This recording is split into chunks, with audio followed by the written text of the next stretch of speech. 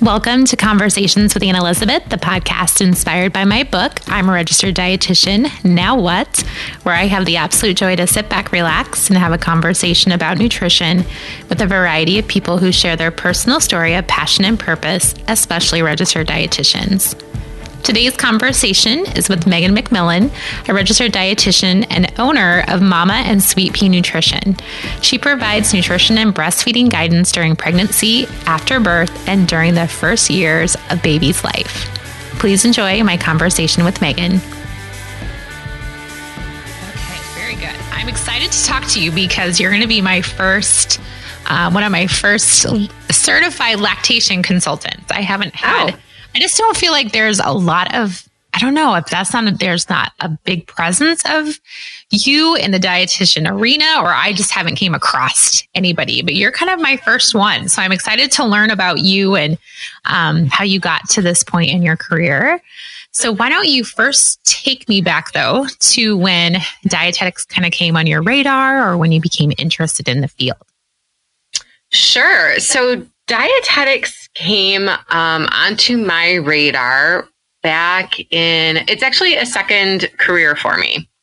Okay. So I was first in the hospitality industry. I was in restaurant management and catering sales.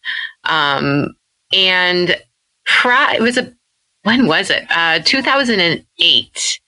You know, when the economy kind of took a dive, the hospitality industry kind of went with it.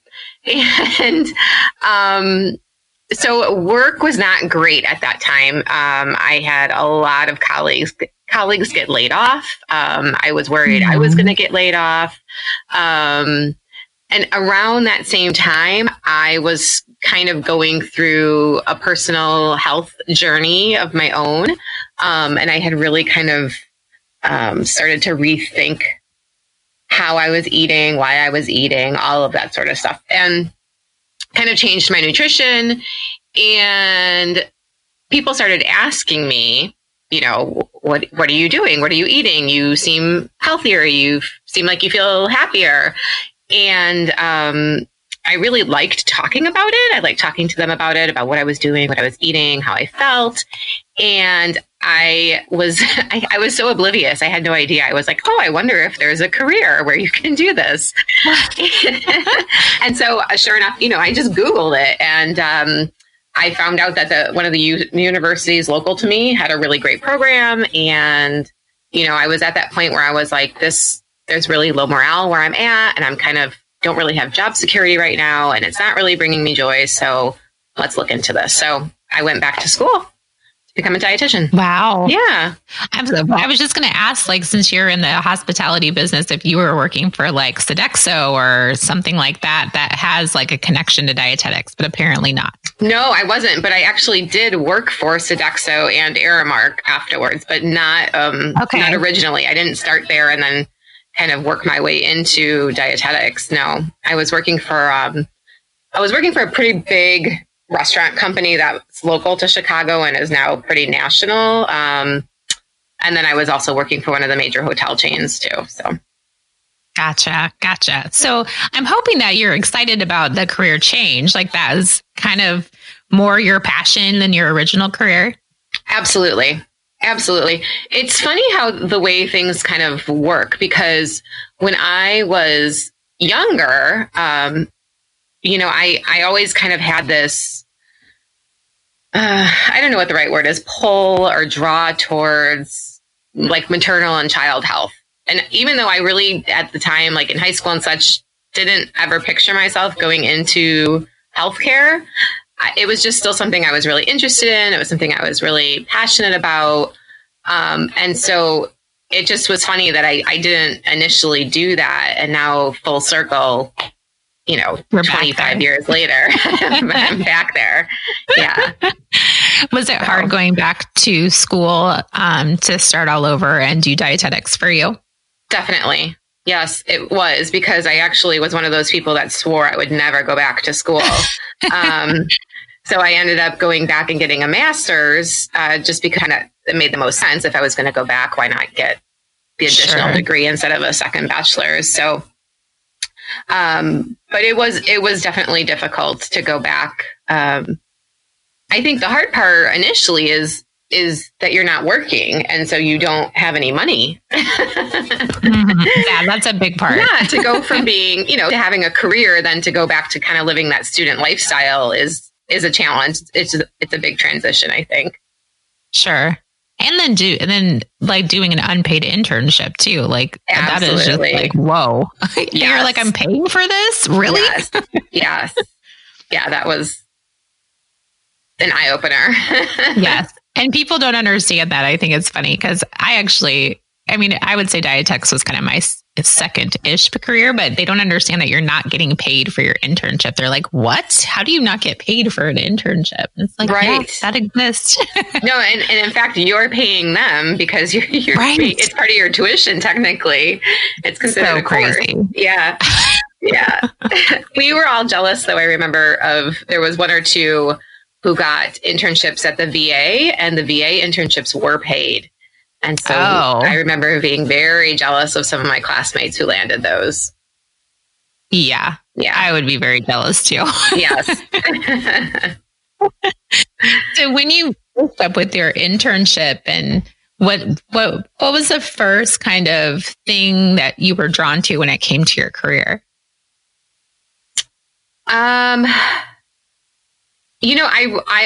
always wanted to do peds, I think, was what I really wanted to do. I was in a coordinated program. So we didn't have to look for our internships. Our internships were set up for us by our program, which was really, really nice. And so I really wanted to do an internship with WIC. There's several really big children's hospitals here in Chicago that I wanted, and I didn't get them. So I was really disappointed because I actually did. Yeah. But what I did get a really great pediatric rotation at the hospital I ended up at, including like the PICU. And I really wanted NICU experience, and they didn't offer it at the time. They just felt like it was too much, too confusing. There was too many protocols, all sorts of stuff. And I begged and begged and begged for that internship. And I did get like 2 days in the NICU. So, but yeah. Well, at least better than none. It was better than none. Yes. And so how was I guess when I think about the job prospects as a very specialized, like when it comes to like pediatrics and NICU and that type of stuff, I feel like you really need to know your stuff when it comes to that. Mm-hmm. And I don't really, when you think about the job opportunities, you don't really ever see pediatric dietitian. Very rarely you do see that every once in a while, or NICU because NICU is definitely a lot more specialized. But when you were looking for jobs, was there a lot of those kind of things available for you? No, not at all. Honestly, they're pretty coveted jobs too. So if you get them, they tend to hold on to them. So it's rare to see an opening. So I ended up just in general, adult population doing gen med and things like that. And my very first boss for my very first job knew that was ultimately like what I wanted to do. And we both eventually left that job. And about a year later, she hired me at another job. And within a few months, there was a position open in the NICU. And so she put me in it. So I was just very fortunate. Yeah. I was very fortunate to kind of be in the right place at the right time and to have a boss who, respected what I wanted to do and knew what my passion was. And so, it was great. It was great, but I was pretty lucky. And then even then I did a lot of learning on the job. I did a lot of extra, continuing education and reading a lot of books. And I was also very fortunate to have a really great mentor, in the NICU at that hospital already. So she really kind of taught me the ropes. Oh, that's good. Yeah. Because I think about, my first job was in clinical and we had a NICU.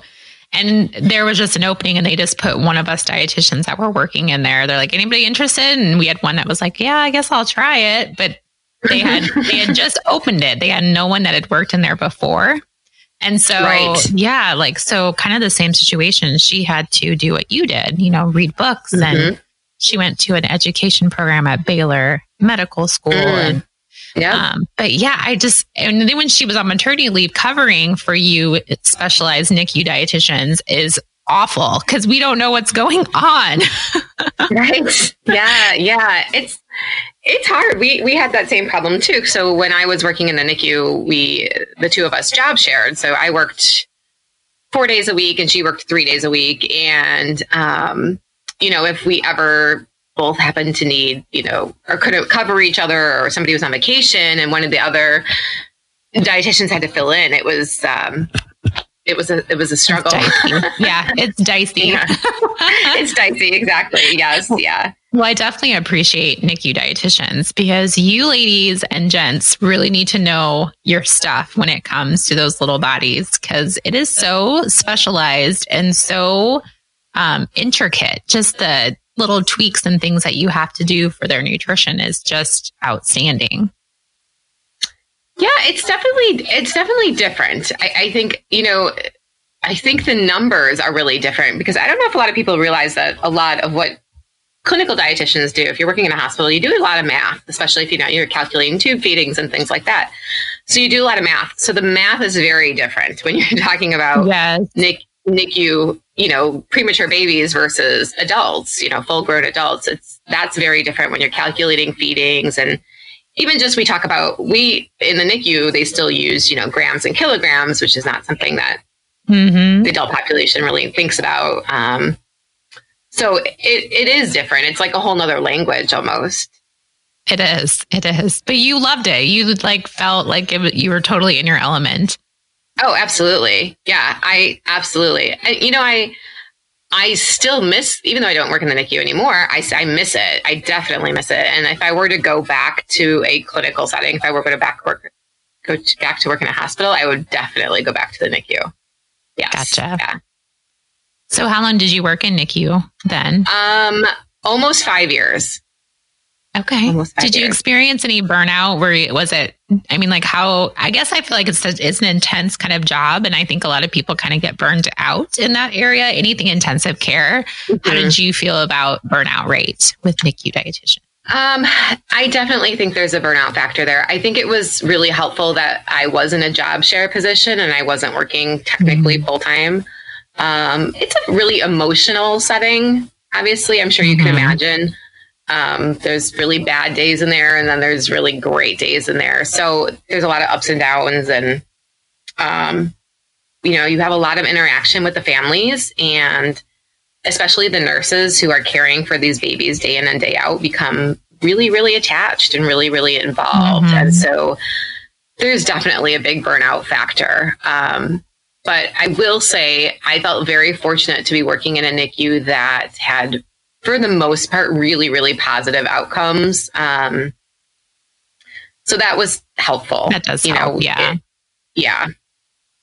How many it was beds a great place to work. How many beds was your NICU? So we had capacity for 50, for 50 babies. And I think the most in the, almost 5 years that I was there, I think the highest our census ever got was maybe like 42 or 43. That's a lot of babies. Pretty crazy. Yeah. That's a lot. Yeah. Yeah. That's very, very busy. Yeah. Yeah. Especially when there's really only one dietitian. Right. A day. We were, like I said, we were job sharing. So there was 1 day a week where we were both there because it was so busy. But for the most part, it was just one of us covering. And so that's a lot. That is a lot. Wow. Mm-hmm. So what was your next steps after your NICU? Well, while I was still working in the NICU, I was earning my clinical hours to be able to sit for the lactation consultant IBCLC board exam, because that was something, again, going back even into my childhood, it was something I was very aware of. It was I was raised in a house where, my mom breastfed all 5 of us kids. My mom was actually a member of the La Leche League. And so it was just things that it was something that I was very familiar with.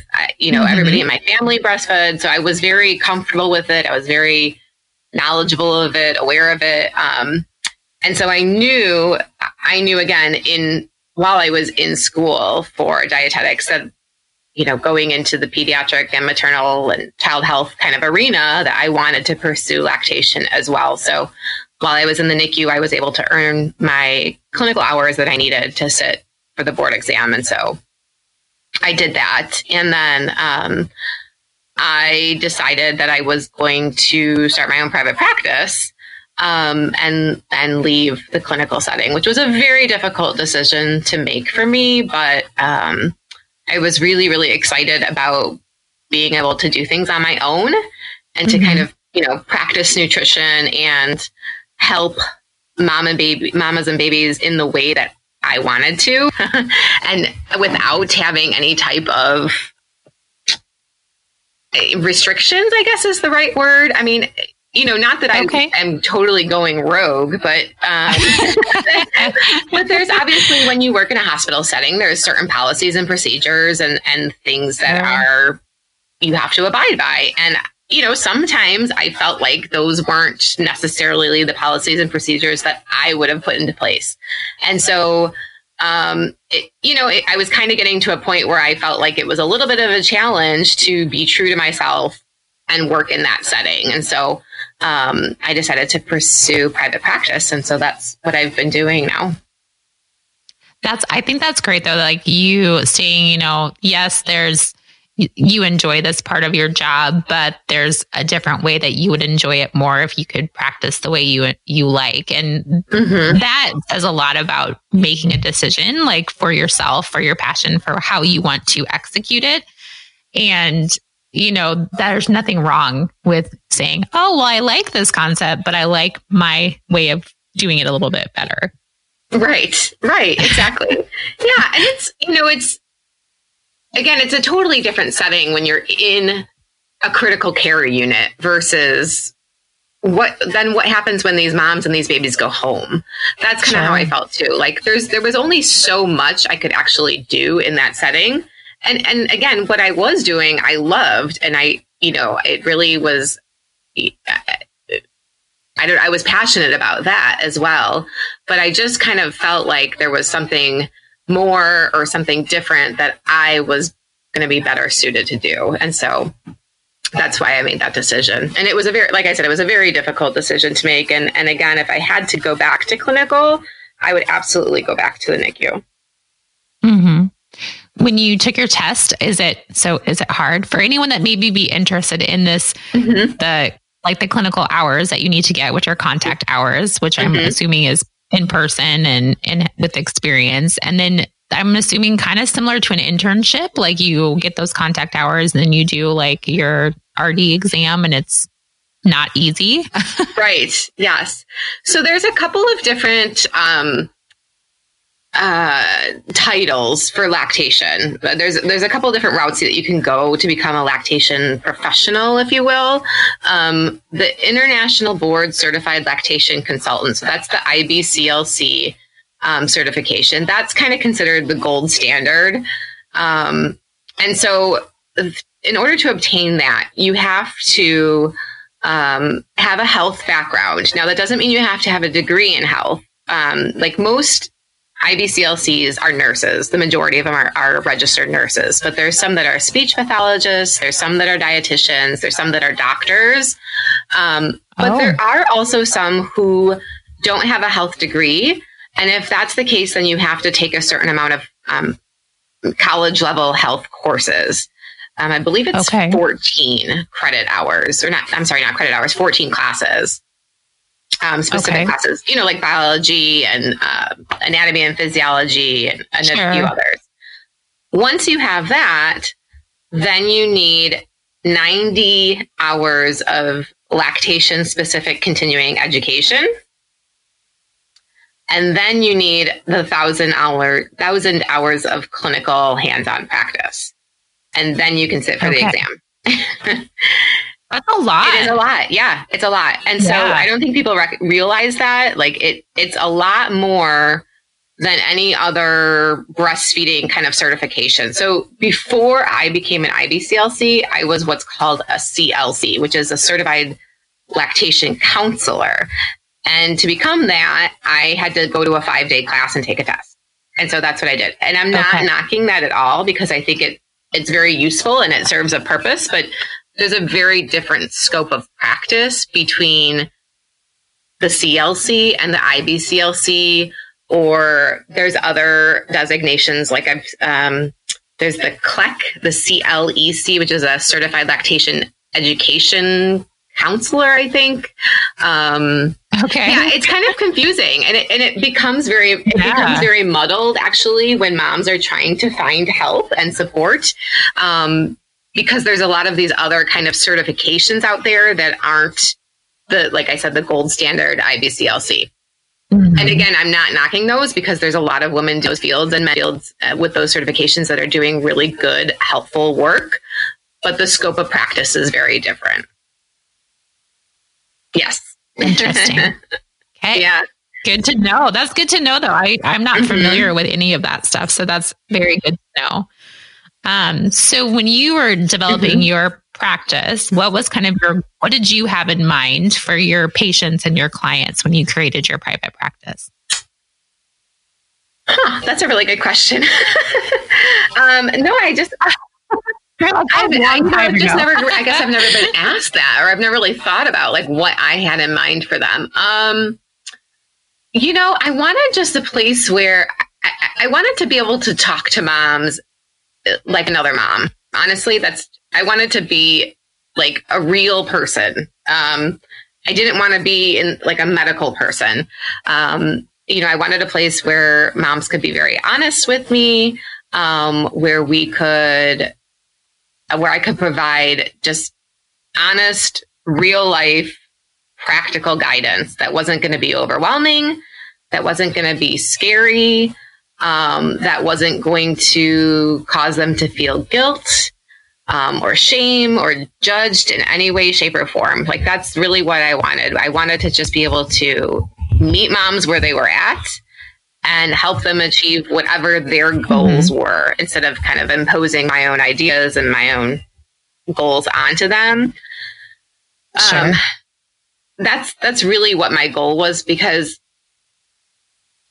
I felt like I saw some of that in the clinical setting. And, again, that was part of the reason why I decided to leave. So gotcha. I felt like there was another way to approach new moms. Sure. Well, and probably while they're in the hospital, I mean, yes, there is that necessity for that initial, consultation and discussion. And then I feel like more of it would be much more valuable at home while they're actually in it, living it every day.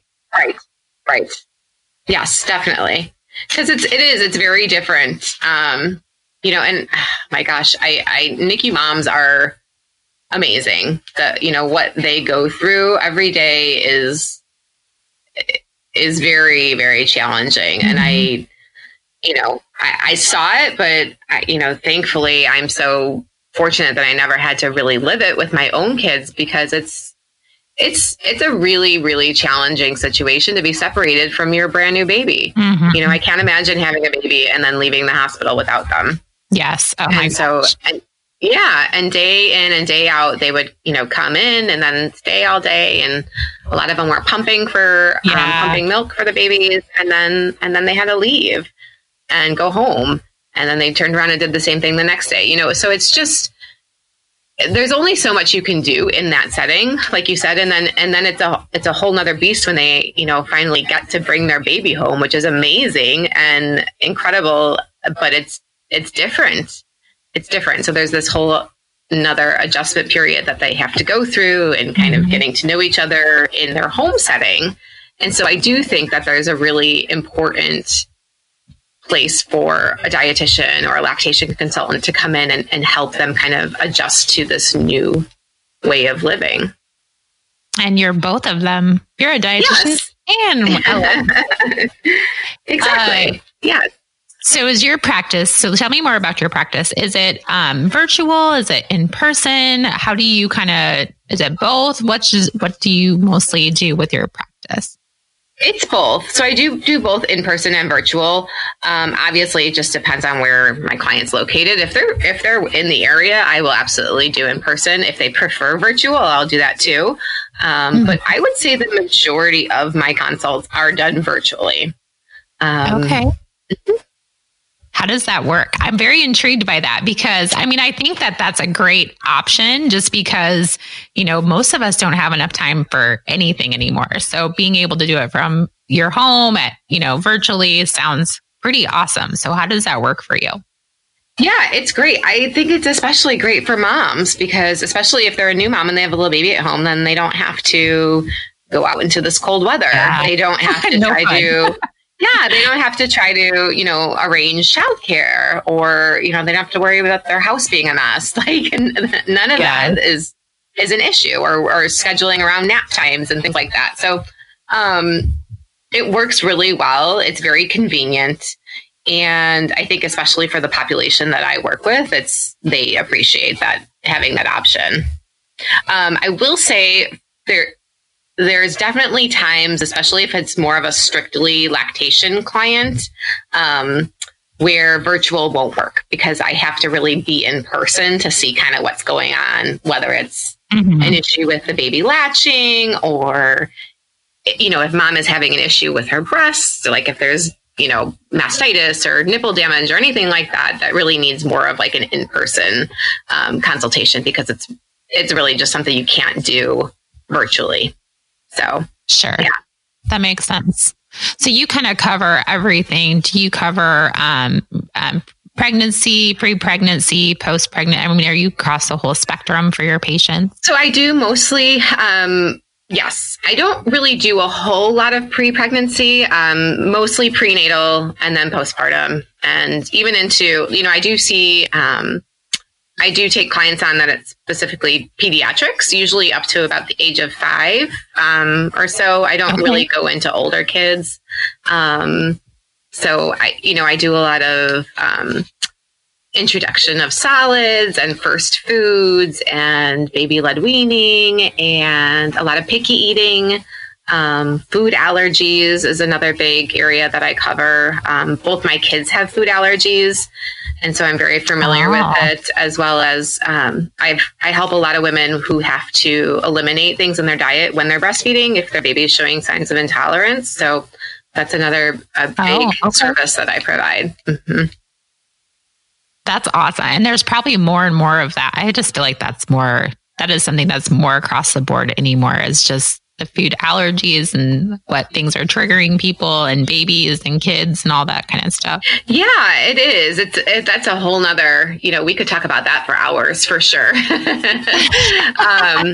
have to have a part 2. Yeah, because it is really intriguing to me. Again, just being in that profession, but then also living it every day. It's really interesting. I don't have any answers as to why it seems so much more prevalent nowadays. I wish I knew. We have a bunch of theories, but again, they're just theories and nothing is a direct cause and effect. So like anytime I tell people my kids have food allergies, they're like, "Oh, do you have food allergies?" And I say, "No." "Oh, well, does your husband?" "No." So, and then I tell them they actually had none of the classic, what we consider the classic risk factors for food allergies. My kids had none of them. So interesting. Yeah. How many children do you have? I have 2. I have 2 that I birthed, and then I have 2 stepkids as well. So okay, 4 altogether. You have a big family. Yeah, and they're spread out across the ages. So my stepkids are both in high school, and then my littles are 5 and 3. So we joke that we have teens and toddlers or you do high schoolers and preschoolers. And yeah, it keeps you on your toes. It does. I bet it is. It probably is kind of fun. Yeah. So which 2 have the food allergies then? My 2, the little ones do. Yeah. Little ones. Yeah. Gotcha. Interesting. Mm-hmm. So where do you see your practice kind of going? Are you, is it a full-time? Are you kind of full-time practicing? Are you part-time practicing? Right now I would say I'm more part-time. It's really, I don't ever even really think about it like that because it kind of just ebbs and flows. Some weeks I am definitely putting in 40 hours and other weeks, maybe I'm only putting in 10. So it kind of ebbs and flows. I would say it's probably more of a part-time practice at this point because I do have little kids, and that was, again, another part of the reason why I wanted to start my own business was so that I had more flexibility and more time with my kids. And so I'm really trying to remember that and take advantage of that instead of working all the time. But I definitely see it growing over the next couple years as they get a little bit older and then they're both in school. I definitely do think it would become more of a full-time practice. I also do some freelance writing and some public speaking. And so that's something I also really enjoy because I just like talking about this topic. I like communicating and educating on it. So, that takes up some time as well. I'm sure people seek you out because I just feel like this is a whole, it's not a new place for dietitians, but I feel like it's definitely a place where dietitians could be more present. And so I feel like you are probably one of the few that I've encountered that have the double duo of being a dietitian and a lactation consultant that, has that expertise and can be a resource for your community. Yeah, it's great. I love having both, to be honest with you. It's just, I do feel like I can really offer something to moms and other healthcare professionals as well. Like it's the two do go hand in hand too. I'm surprised how many other, RDs who work in with infants or moms don't pursue it. There are a good handful of us out there, but it's definitely not common. I'm always, when I'm talking with other IBCLCs, they're always like, "Oh my gosh, you're a dietitian too. That's great." They are always surprised because it is somewhat rare. But there's definitely others out there, and we are a very close-knit group. I bet you are. Well, this is your PSA to other dietitians working in this area that they should definitely consider pursuing it. Absolutely. I think it's really valuable, especially if you're working in the NICU setting. I think it's absolutely something they should pursue because, it's only going to make your job, I think, easier. And it's going to make your position much more valuable. You can be a great resource for your unit, for the other dietitians, the other healthcare professionals that you're interacting with. Again, the speech therapists and the physical therapists and the nurses and the docs too. I think it's just really, really, really beneficial.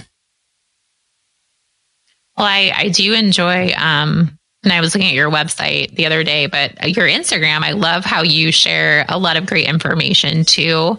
And I will connect both your social media and your website in the show notes. So if people are interested in connecting with you or just kind of seeing what you're up to, because you do share some great tidbits. You share some great personal stuff too, but I do like how you share information because it's like a place that I know nothing about. So I think it's good for me too to always, even if I don't see kids or see moms, at least it gives me some information if that would ever come up. Yeah, that's great. I actually love Instagram. I know a lot of people hate it, or just, are afraid of social media in general, but I appreciate that it's just another platform to share information and communicate. And so I like doing that. Again, that's just something that I feel a need to share the information. And so it's just another way to do that. Well, you're great at it, my dear. So keep it up. Yes. Well, I'm glad I got to have a conversation with you about what you're doing. And maybe we should do a part 2 on food allergies because I feel like that's a place that I need some more education in and just what you've learned and someone who's had the experience with it. And that's always ever evolving. So maybe we'll have to do that'd be awesome. Yeah. Changes all the time. Yeah. Well, I have some hard questions for you. Are you ready for that? Share with me some foods that you enjoy. Okay. I love food, obviously. I think most dietitians love food. Yes. For sure. So sushi up there for sure. One of my favorite things to eat is sushi. Pizza, of course. I live in Chicago. You know, I love a good Chicago deep dish pizza. Yeah. Kind of random mashed potatoes. I love mashed potatoes, especially if they're homemade. Good answer. That's a good answer. Yeah. I could name a million more things, but those three things. And then chocolate for sure. Chocolate. Are you born and raised in Chicago? Yes. The suburbs technically, but yes. Sure. Mm-hmm. Yeah. So pizza is part of your like ancestry. Yeah. Yes. Definitely. Share with me some beverages that you enjoy. Coffee, and coffee. I saw your coffee in your Instagram this morning. I'm like, she just plays a song and shows her coffee. I love it. Yes. No, but in all seriousness, I do love coffee. But I drink lots of water, and I love a good glass of red wine as well. So you have balance, right? I do have balance. Yes. Share with me a scent or smells that you enjoy. Okay, so I love the smell of coffee. I know that sounds. I mean, I drink a lot of coffee, but I love the smell of coffee too. And then anything. I love citrus too. So just lemon, orange. I love that smell as well. It's citrus season. It's your time, girl. It is, yeah. But I am really sensitive actually to smells. Like I don't like any type of perfume or air freshener or laundry detergent even. I can't handle it. So I'm not really big into that sort of scent. Yeah. Definitely. Coffee and citrus. Yeah, there you go. Food-based smells. Yeah. Share with me some things that you like to listen to, like podcasts, or do you like music? What kind of things do you like to listen to? Both, definitely. I love both podcasts and music. I am a music junkie for sure. And Are you? Yes. And my what's the word I'm looking for? I will listen to pretty much anything. Yeah. Do you have a favorite like band or group or type of music? I love like 90s hip hop. Yeah, that's good stuff. It is good stuff. It's either that or I love like some good like kind of feminist women folk music too. So yeah. I empowering. Yes, yeah. I go kind of all over the place, but I'm a big Beatles fan. I love Lizzo. I mean anything. I love Lizzo. I do too. Like I just want to meet her in person and just stare at her and tell her how much I love her. Yeah. I want to like go out with her. I want to like go get a drink and go to the club. Yeah. Do you follow her on Instagram? I do. Yeah, she's great. Oh my gosh, she's so great. Yeah. I said that like I'm 21 still. I am not. I probably would not go out to the club with her. I'm just kidding. You might make one exception if that would happen. Oh, yes, I would. For one night, really to do that? Yes, I definitely would. Yeah. Wasn't she just in Chicago? She was in Chicago not that long ago. I don't know, actually. You might be right. I think in October. Okay. Yeah. Because I was there for a conference and I was leaving.